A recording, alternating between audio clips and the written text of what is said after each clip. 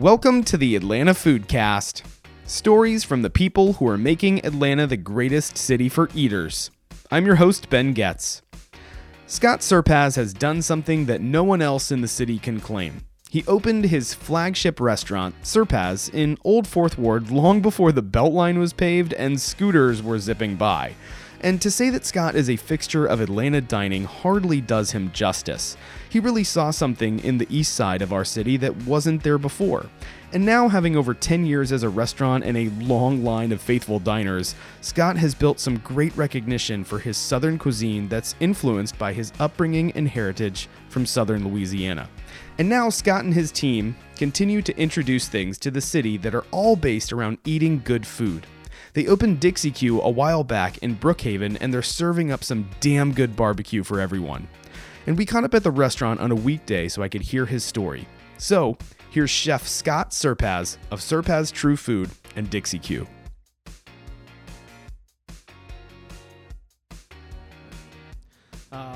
It smells really good in here, by the way. Thanks, appreciate it. I love that you can't get rid of the smoke. You know, It's kind of in the walls. Yeah, I mean, it's always it's always on you, or Yeah. it's on whatever you're around. That's what I love about barbecue, especially. There's this place where my wife is from. She's from Northeast Georgia, and it is, a Bar H. It is literally called Bar H, and it's like everybody knows everybody. You know, this awesome little hometown, and my father-in-law just takes me into the smoke pit. Just waves at the owner and hey, come on back, and then walks me through the smoke pit. He opens the smoker. I'm like, Right. Are we allowed to be back here? Well, people are curious about it, even here at Dixie Q. Hey, can I see the smoker? And, Yeah. they think I do everything off a green egg, but I said, no, it's not that small. So, Yeah, our operation's a little larger than one big green egg. Yeah, absolutely. Yeah. But Scott Serpas, welcome to Thank the you. Atlanta Foodcast. How are you? I'm doing great. Thanks for having me. Yeah, and I wanted to ask you, I have this fear of botching people's last names. Serpas. Serpas. Serpas. Serpas. Okay. I've always wondered that. Yeah. I have a very innate fear of botching people's last names and sometimes first names, but I just want to make sure that I get it right. No, So, absolutely. It's fun. Perfect. But you are a fixture of Atlanta dining, and there's a lot for us to cover. Between where we're actually sitting right now, Dixie Q, which is really more like your most recent venture, but then talking about Serpas in Inman Park or Old Fourth Ward. Correct. And which one do you say? Old Fourth Ward. I was going to say, I'm right there on the border, right on the cusp. So I'm Yeah. between, there's the belt line between us and Inman Park. Yeah. So it's like right on there where I would have difficulty. How staunchly opposed are you to saying you live in Inman Park or Old Fourth Ward? It's like you can kind of, play a game of catch across. Yeah, I think Old Fourth Ward is a lot more hip. I think it's a lot more. Totally. Yeah. It's definitely coming back. Yeah. It's been coming back for the past few years. So Yeah, for sure. And there's so much that I want to hear about your perspective of dining in Atlanta over the years. And before we get to that, I want to get to know you a little bit, and I want to hear some about your background. So Sure. You get the first question that everybody gets on the show. So tell me, who cooked for you growing up, and what kind of cook was he or she? My mom and dad, So growing up in New Orleans, as you can tell from my accent, one of five. I'm the baby, the little one. You wouldn't know it from the size of me, but yeah, my mom was the cook. Cooked every day of the week pretty much. We didn't go out very often. And my dad was more of a seasonal cook. He did the crawfish bowls. He did soft shell crabs. We did, dressings and different shrimp mirliton and crab eggplant stuffing for Thanksgiving. And so he was more of the specialty kind of guy that when the seasons came around, he was all about that. Yeah. I remember doing crawfish bowls every year, multiple crawfish bowls. When it was in the season for 3 months, we'd have a crawfish bowl every week, if not every other weekend. And we'd just go along, and as the season, got more intense, the crawfish would be bigger, and we'd save all the large heads, and we clean the face off and keep the shells and freeze them. And then the next time we'd save a lot of crawfish meat, and then we'd get to a point where we made stuffed crawfish. The stuffed crawfish, I'm trying to think. Crawfish not crawfish etouffee, but it was like a stuffed crawfish head. Yeah. It was really good. We did it once a year. Crawfish, man. Yeah, I love crawfish. And then my mom was more of the traditional red beans and rice, and lasagna and mac and cheese and that kind of thing. Roast and meatloaf, and we did red beans and rice on Monday because it was always a traditional thing in Louisiana. You did red beans and rice. Monday was laundry day, so it's easy. You put a pot of beans on in the morning, you let it go slow and low. Yep. for like 5 or 6 hours. And then my dad was big into calf liver, so he had liver with the red beans and rice, but I wasn't too hip on the calf liver at the time. So I grew up not being a fan of liver either, and I'm still not today. I mean, it's a very acquired taste, depending on where you go. I love chicken livers. I mean, I love to make chicken liver mousse. And I feel like just like the level of iron is so different wherever you can get it, and sometimes it's beyond like the gamey flavor. Yeah, I like, know you saw it. It's a little irony, but the chicken livers, totally. I kind of, I saute them out with shallots and garlic, and then I finish them with a little bit of heavy cream, and it's got some honey in it and some sherry. So I kind of play it a little bit to kind of soften the irony flavor of the livers. If it's in like a rillette, it's usually pretty good. Like I can handle it there because there's a lot of stuff going on there. It's just kind of like the garbage plate. Kind of everything all in one. Right. So thanks for laughing at that, Valerie. I appreciate that. I'm a funny guy. Not comedian at all. But tell me about what was it like growing up in Southern Louisiana? It's pretty typical lifestyle of a kid, just hanging out in the neighborhood. I lived in Ponds Village, New Orleans East, kind of. I don't know if anybody knows what New Orleans East is, but close to the Lakefront Airport. Like I said, 1 of 5, and grew up Catholic grammar school, Catholic high school. Didn't what I wanted to do. Found myself busting tables when I was, after high school. And then I found myself really gravitating towards the kitchen a lot. The kitchen that, the restaurant I worked at, the cooks, they had a chef, but he was more of a lead line cook, so to say. And they would every weekend be in the back of the dry storage and gambling, playing cards, that kind of thing, smoking cigarettes. And, that's kind of what I grew up in, and every time I wanted to learn and see something, he wanted me to pay him, and I'm like, I'm not paying you to teach me something. So I found out about culinary school, and that's what he thought he was running, was a culinary school. Exactly. You should pay me for this education. You don't need to go to CIA. No, exactly. So, it would be a club at night too. So it was a restaurant from 5 to 10, and then at night you would have this club, and they'd blow the smoke in, and it'd be like a club atmosphere, and so all the cooks would punch out if you finished cooking, and they'd, like I said, play cards in the back and go gambling, and so it was that lifestyle kind of thing. And I took found out about a culinary school. Delgado Community College in New Orleans has a culinary arts program, and what's good about it was a 3-year culinary arts program, and you worked 1 day a week, and the rest of the time, you went to school 1 day a week, and the rest of the time you worked. You had to have a job, so you knew right away whether you wanted to do it or not, whether it was in your blood, So if you didn't find a job, they would find you a job. Wow. And then I took this. Well, first of all, I took they had a taste and smell test. I didn't pass. Oh, so wow. I'm like, oh, this is gonna be tough. So I said, well, how am I gonna get in? So they said, well, get in a restaurant somehow, become a dishwasher, grow it away, or take a food prep class and show us some incentive and that you really want to be here. So I went to another college and took a food prep class. It was me and a bunch of girls, which was fun. And, stayed in there for a semester and partied and hung out and took like 2 or 3 classes, and then went back to New Orleans next semester. I showed them what I did, and they said, oh, you might have the passion, you might have the sense of wanting to be in the kitchen. So I did that, got into school, and got a job at Mr. B's in New Orleans on Royal and Iberville. And did that for 1.5 years, and then I went to Le Meridian, learned, because I wanted to be kind of well-rounded, so I worked at Mr. B's, I worked at Algiers Landing on the West Bank, then I worked at Le Meridian on Canal, and I worked in the pastry department, so I wanted to see a little bit more of everything, not just, and Mr. B's was pretty hectic, it was pretty, a lot of tourist area, and they did a really nice job, and really knew how to run a restaurant. It was a really restaurant family, the Brennan family, and I learned a lot from them, and really good chefs I worked under, Gerard Maris and Udo, some really talented guys, and it really taught you that sense of urgency and passion, and what it takes to work in the kitchen. And you knew right away, like, this is for me, it's not for me, because they put you through the grinder. I mean, it was tough, but I loved it. I mean, I really had a sense of being there, and did that for 1.5 years, then I went to Le Meridian Hotel, and then I'm like, all right, I need to get out of New Orleans. I need to see something else. So a guy I worked with on the line at Mr. B's, he moved to Dallas, and I got in touch with him, and he said, well, we don't have he was working at the mansion on Turtle Creek. He said, we don't have a spot open here, but my brother at Baby Ruth is a chef there, and he might be able to have a spot there for you. So applied, he talked to him on the phone, interviewed, and he said, all right, well, I can pay you. I think I was making $7 at the time. $7.50. He said, I can pay you 50 cents more. I said, all right, I'll be there 2 weeks. So I packed up my bags in New Orleans and went to Dallas. Lived in Dallas for 4 years, and then learned a lot at Baby Ruth. Kind of a Southwestern cuisine, so it was kind of eclectic too as well. So we had some Asian, but it was more Southwestern. You learned a lot of indigenous ingredients of the Southwest, which was really cool. The different chilies and stuff, and all the things that come from that area, that region of the country. And then after 4 years, we moved. He got the chance to open up Nava in Buckhead, so I moved back here in Atlanta in '94 and opened up Nava. It's a hell of a year to move to Atlanta. Yeah, right before the Olympics. Right. It was fun, though. It was a good time. Yeah. So did that, moved here in '94 and stayed for about 3 years. And then I went home. I got a chance to work at Mike's on the Avenue. It was a Southwestern restaurant with a little bit of Louisiana cuisine.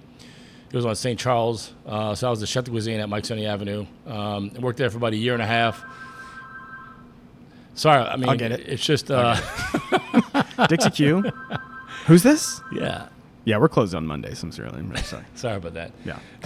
So we did that for like a year and a half, but nothing really changed. I was always at work, didn't really get to get to family functions, and just nothing changed much in New Orleans. So I was there for like a year and a half, and then I got an opportunity to move back here in '98.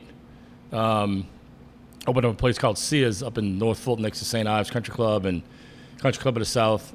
Did that, opened that up. It was a great opportunity for me to open a restaurant by myself as the chef. And we had a good run at it. I was there for 4 years and opened up Mitra, which is on Juniper, the same group, with Sia Mosque, and he was a great guy, really, really knew his stuff. And then I got approached by Bob Amick at Two Urban Licks while I was there, and he wanted me to be a chef at Two Urban Licks and moved back to the city. So I took a chance, and I was like, wow, this is huge, 9,000 square feet and 300-plus seats. And it's a big restaurant. Yeah, it's huge. It really is. Massive. When you walk by in the Beltline, I think everybody that is visiting, they're just like, oh, that's really quaint. Yeah. How nice. You can eat on the Beltline. You walk inside. I mean, that was the first thing. And it's been years since I've dined at Two Urban, but first time that I walked in there, I was like, this place is huge. Yeah, it's a massive. lot of seats. It's a lot of seats. It's intimidating. Yeah. But, and that's the first time I really got introduced to the Beltline, when I kind of had the vision of, like, what's going on back here? And they said, oh, well, that was in 2004. Oh, wow. We opened that in October, I want to say. And he kind of showed me what was going to go on, but again, it was covered in kudzu, the whole hills and all of that stuff, and I really couldn't visualize it, but he explained to me a little bit about what the Beltline was going to be. So that was good. It was a great experience to get back in the city, and worked there for 4 or 5 years, and then I got a chance to open up Serpas in '09. So looked around for like a year around the city. I looked on the west side, and this spot came available in Studioplex in the Pavilion, right, like I said, right up against the Beltline. And so took a chance and opened up in '09. So that's a hell of a timeline, man. Yeah. That's so cool. I love that you have, I mean, you're from New Orleans and you're from Louisiana. You spent so much time in New Orleans, and then Dallas, Atlanta, back to New Orleans, back to Atlanta. And moving here in '94 and then having so much around the city, you have to have a really interesting perspective on watching dining and Atlanta culture kind of collide and then turn into, having a restaurant that, January was 10 years for Serpas. Yes, that's correct. And that's got to be pretty amazing to watch, because there's only a handful. Two Urban is one of them. Miller Union turns 10 in November, I believe.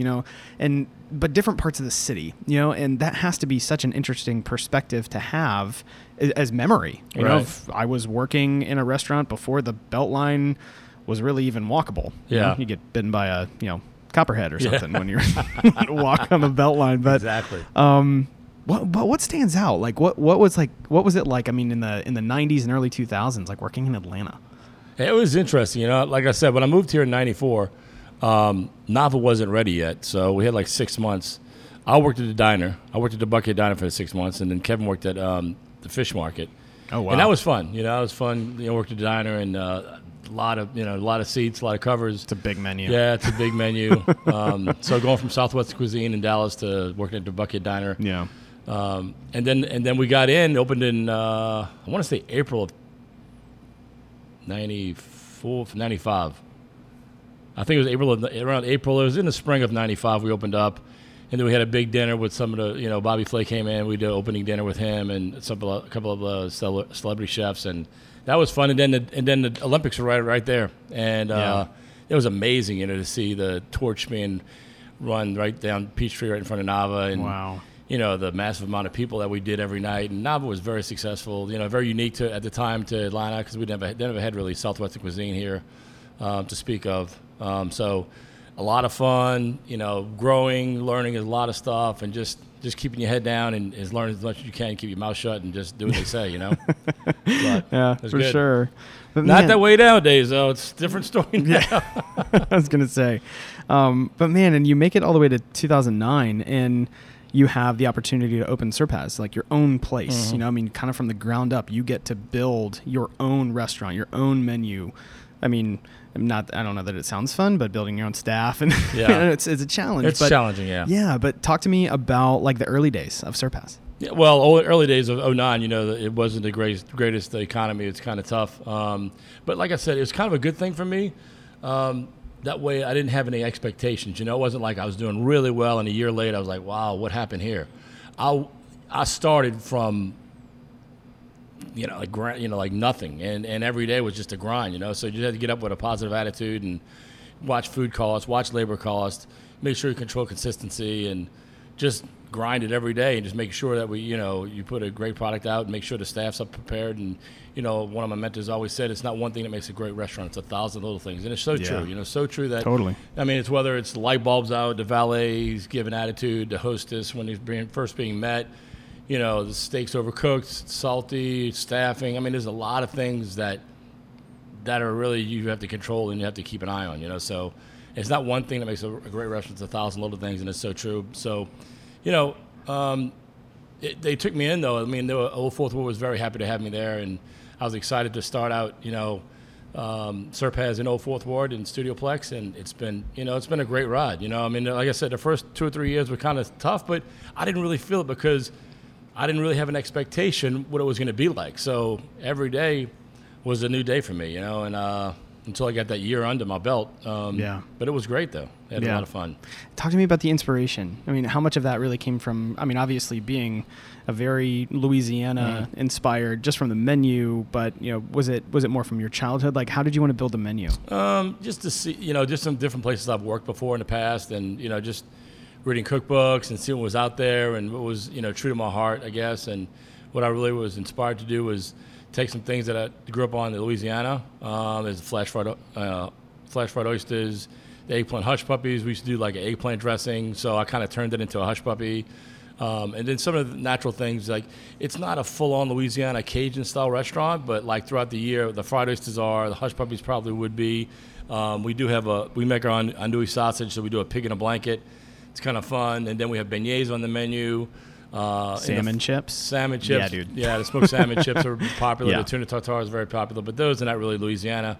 But then when it gets cooler, I do gumbo, whether it's duck, chicken and sausage, or seafood with shrimp and crab. And in Louisiana, you eat gumbo all year round pretty much, but here is a little bit more of the fall and spring type seasons. So, but it's a lot of fun. We have fun playing with the menu, and nowadays it's changed again. So we're seeing that people are looking for a little bit more kind of a faster menu, smaller plates. Yeah. Not as heavy of entrees, and priced accordingly. So we got to work that out a little bit too as well now. Yeah, and there's another question I had for you, and just thinking about Louisiana style or New Orleans style cuisine. I think a lot of people have one thing probably when they think of maybe not one thing, but a lot of people might just gravitate towards like, oh, it's just like gumbo and maybe like a po' boy. It's like everything's made with a roux. Yeah. Everything's made with a roux, and you toil over this giant pot of stuff for just hours and hours. Kind of like barbecue. It's all about like how long it takes makes it even taste even better. But, kind of like Southern cuisine. A lot of people just think it's, collard greens and fried chicken and fried cafe, maybe barbecue, but everything is, generally like unhealthy. But I've been introduced to Southern cuisine in so many different ways after living in Atlanta, and it's been 6 years, that I've been here in the city. And some of my favorite meals are really vegetable forward. It's all about agriculture, Right. which is not the typical introduction you get to Southern cuisine. But Right. give me your perspective on New Orleans style or Louisiana style cuisine. Well, I mean, it definitely has evolved. I mean, you go to different restaurants. When I get home, I do try to go to some different local places that have just opened up and seeing what they're doing with the cuisine and how their influences are and stuff. And it's definitely gotten lighter. You definitely go to the old school places and they have the po' boys and they have gumbo and they have jambalaya and they have etouffee and they have, that kind of thing. And you can get that everywhere and anywhere. But it's the places that have opened up and kind of taken another path and really challenged themselves as well as the city, because everybody's palate in New Orleans is pretty New Orleans style driven. Yeah. With the old school things I was just mentioned. Yeah. So, it's just a different take on it, and maybe pulling back on some of the, people think Louisiana food and it's real heavy with cream and butter and, like you said, roux and stuff. So it's all a matter of perception. Yeah. But, I mean, people love it though. I mean, you can't, people love to go to New Orleans and visit, and just the whole culture and the history and everything. And but there's a lot more to Louisiana than just its food, and it's just, I don't know. It's a party city, you can't, you love it, Yeah. It's one of those things. Climate-wise, very similar to what I remember in Florida, but maybe somehow very humid. Yeah, somehow more humid. But it was just everything was kind of cut by just how much culture. I mean, I've only been to New Orleans once, and it was so evident just how much history and just how many people have really used it as that box to check of, I've had a New Orleans experience. Right. Maybe that's really good or really bad. It depends on what type of debauchery you're after. Yeah. But mine was all food based, and it was magnificent. And it was also in the deep heat of summer too. Right. I think it was probably like late July. And my wife and I are like, why did we decide to drive through like Texas and then Louisiana in like July? Like we should have just gone in, like January. North. Yeah. Totally. Or gone somewhere else. We'll come back when it's not so hot. I was there last week, and it's just, it's, living in Atlanta, and it's a great city. I love Atlanta. But going home to Louisiana, and just my brother-in-law and my sister live on the bayou, and jumping in a boat and seeing alligators and going crabbing and catching redfish. Yeah. Like right there. It's not like, we got to drive an hour in a car to get to the boat and then drive another hour in a boat. But no, I mean, everything's right. I mean, it's just, that's what I call it, the sportsman's paradise. It is. Yeah. It's so true that what they have there is just, it's nature. It's like, I don't know. It's hard to get around.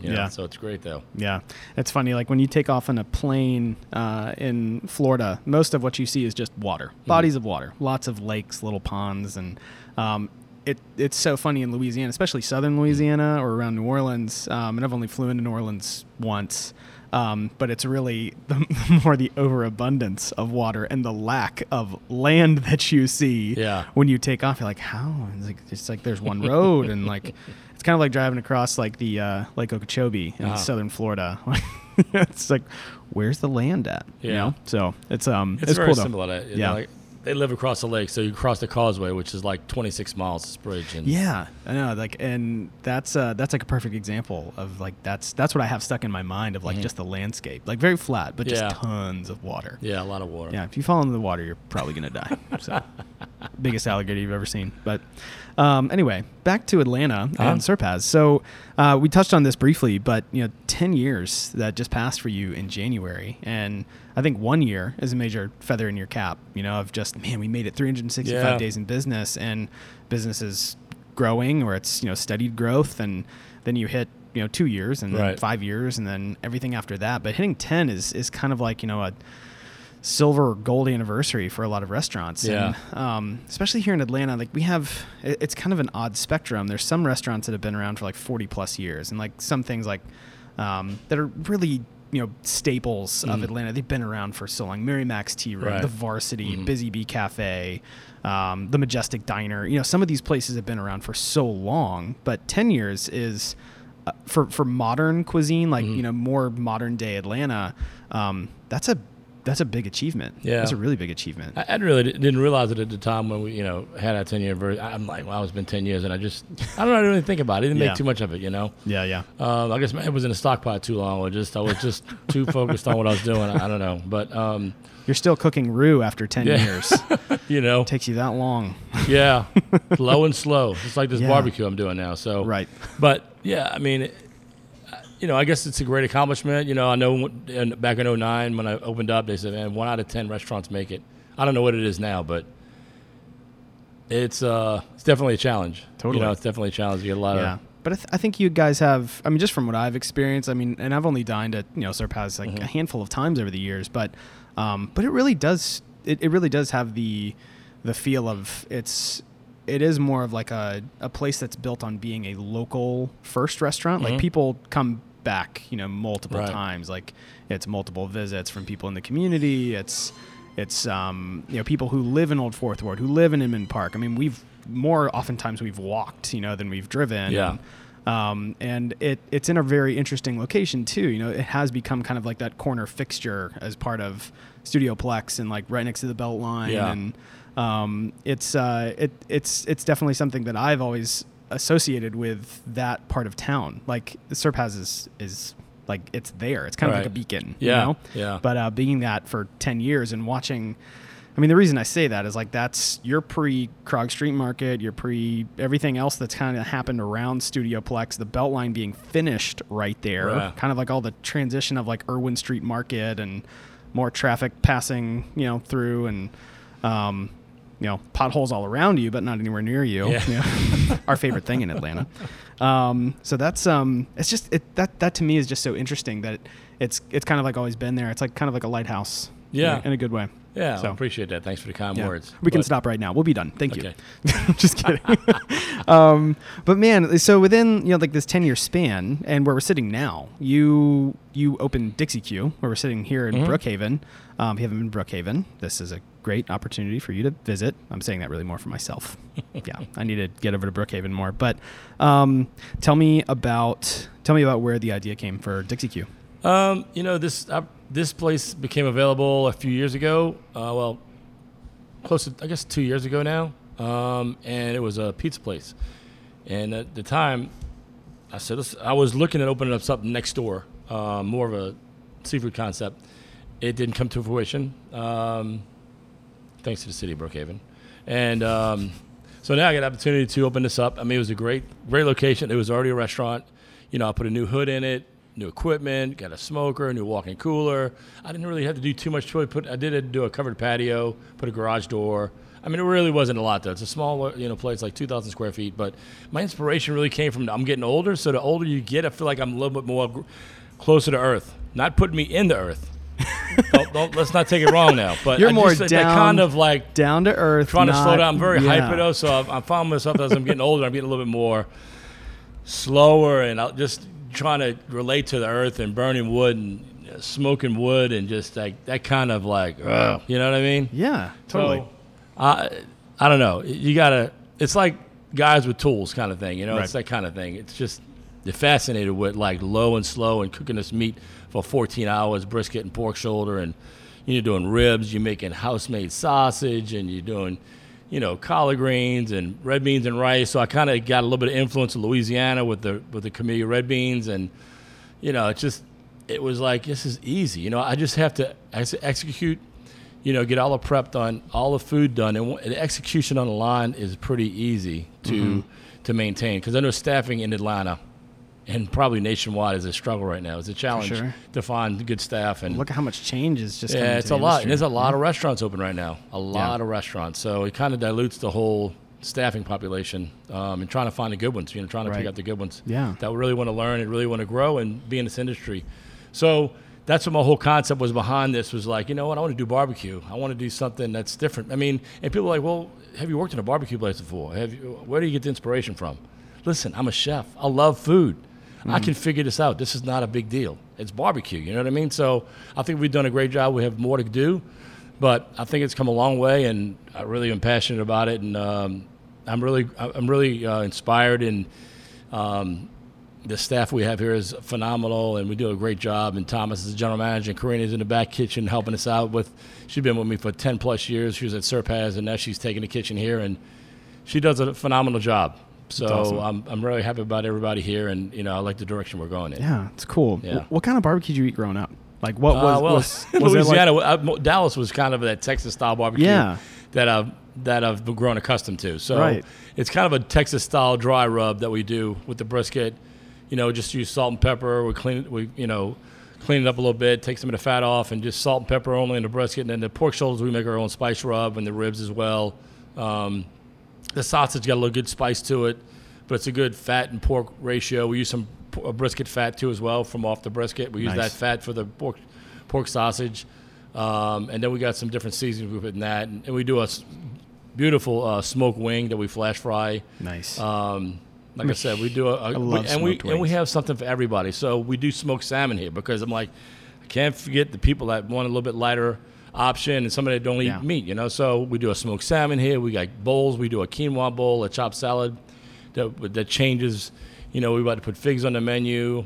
We have a bib lettuce bowl that's got roasted beets and cucumbers. And so we try to be a little bit for everybody, but the main staple is that barbecue, but we still got some really great options for those people that don't want barbecue. Yeah. Or heavy meat. For sure. And, I think the thing that I really love about barbecue is, most places that I've gone that, I wouldn't even say places that are doing it right. I love barbecue, but like we were talking about earlier, like if it's, you have 19 sauces, like I don't want it to be like an Easter egg hunt, which one I like, tell me what you think goes best with how you like barbecue. That's how I want to eat it. Yeah. But when it's gone because there's only so much that you can essentially prep for one day because the size of your smoker doesn't grow overnight. Right. And then typically the size of a pork shoulder is going to be relatively the same size. So like you can only fit so much in there. And like the one time that I've never been to Franklin Barbecue in Austin, but I've been to Salt Lick in south of Austin, wherever. Yeah, Texas. I know you're talking about. Yeah. It's in Texas. It's Texas 20, 30 minutes outside of Austin. Yeah. Texas is a big state. Yeah. It takes a long time to drive through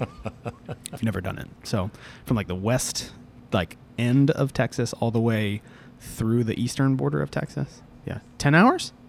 Really? Valerie's saying 10 hours. I think it's more like 210 hours. It's a long time, especially if you want to stop and look at the desert, Mexico to your right, everything else in Texas to your left. It's great.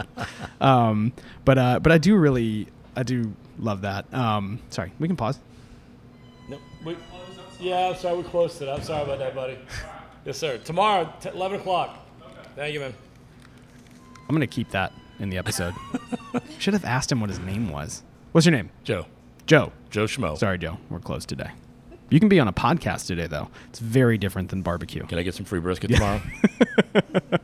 Is it okay if I come back? Can I have coupons? Sure, you may. Courtesy of the Atlanta Foodcast. Yep. Smoke savings. But I think that's one thing that I really appreciate about barbecue is it takes when you're smoking something low and slow, and there's only so much that can essentially be prepared for one day of service. Then when it's gone, it's gone. Mm-hmm. Like now we've been working on tomorrow's menu, what's available tomorrow, earlier this morning, and you can't get it until tomorrow because we were doing the same thing the day before that and the day before that and the day before that. Yeah. That's not the typical, it's not like going to any other restaurant. And I like that most people are getting more accustomed to that as they're experiencing what I would say is good barbecue. Because I grew up, I won't call out any names, but it rhymes with bunnies is the kind of barbecue that I grew up eating. Right. Sweet, cloyingly gross, nasty barbecue sauce, but I never had like real barbecue unless we were making it at home. Like my dad would slow smoke a pork shoulder or brisket for like 12 hours. Put it on the night before, yeah. And but then like experiencing that in a really good barbecue restaurant, like even in Georgia, North Carolina, Texas, other places I've been, it makes you appreciate the labor. I think you really start to understand labor in a restaurant from a perspective of barbecue, because you can't just leave. It's like, oh yeah, it's in there. Yeah. I'm gonna go home. No, you're not. Like you're gonna stay. It's gonna take you all night.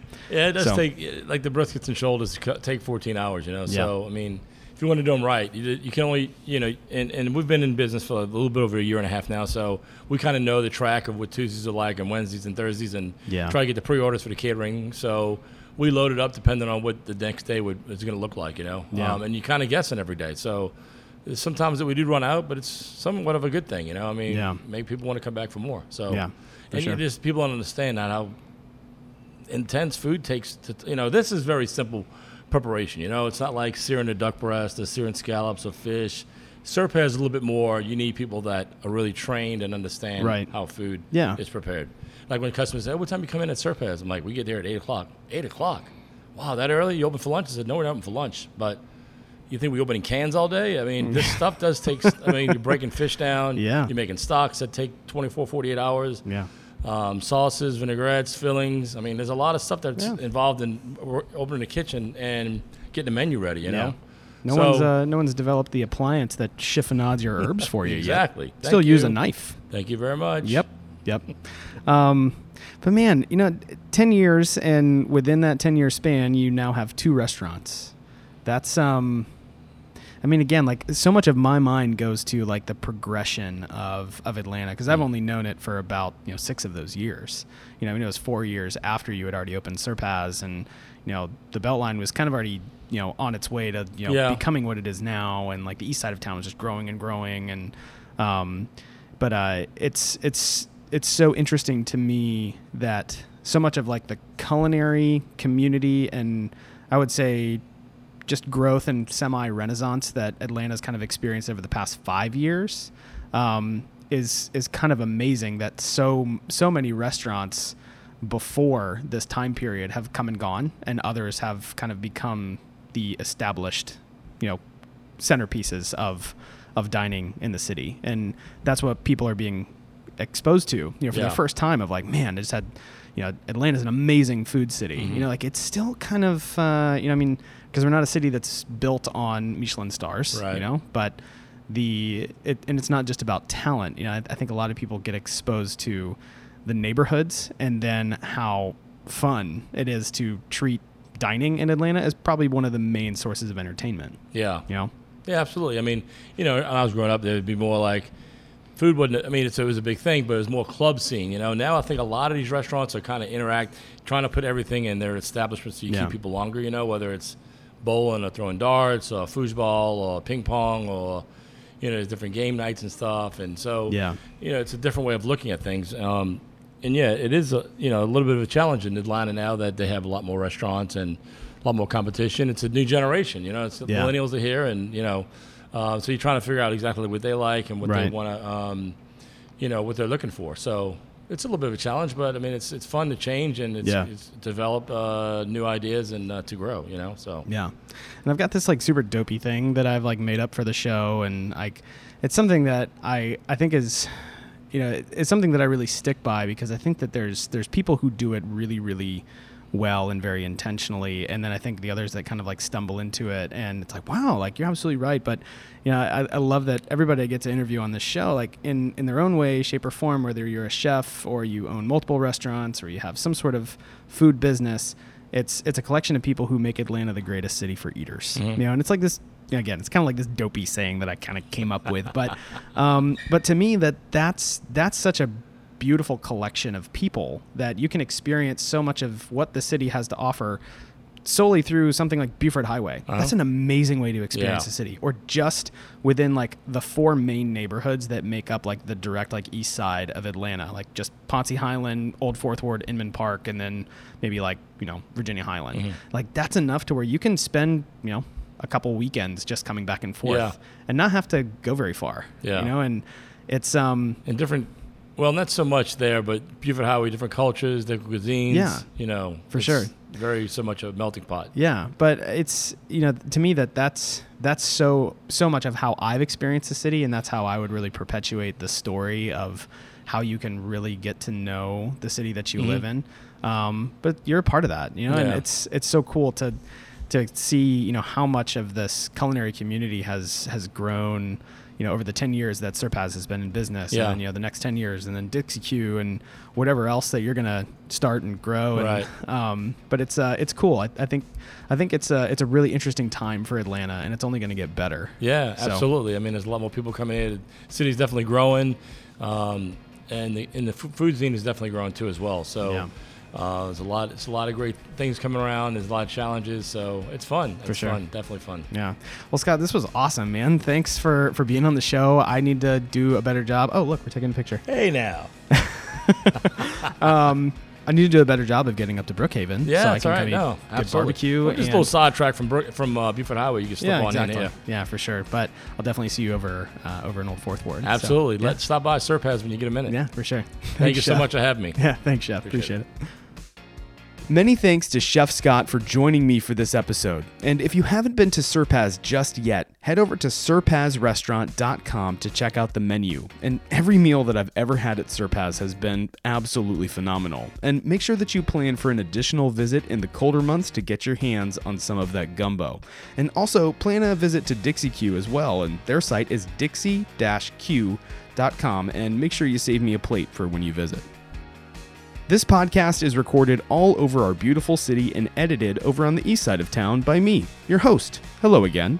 Our design is headed up by JJ Getz, and if you like what you hear, you can support the show right now on Patreon for just $5 a month. I'm your host, Ben Getz, and you've been listening to the Atlanta Foodcast. Stay hungry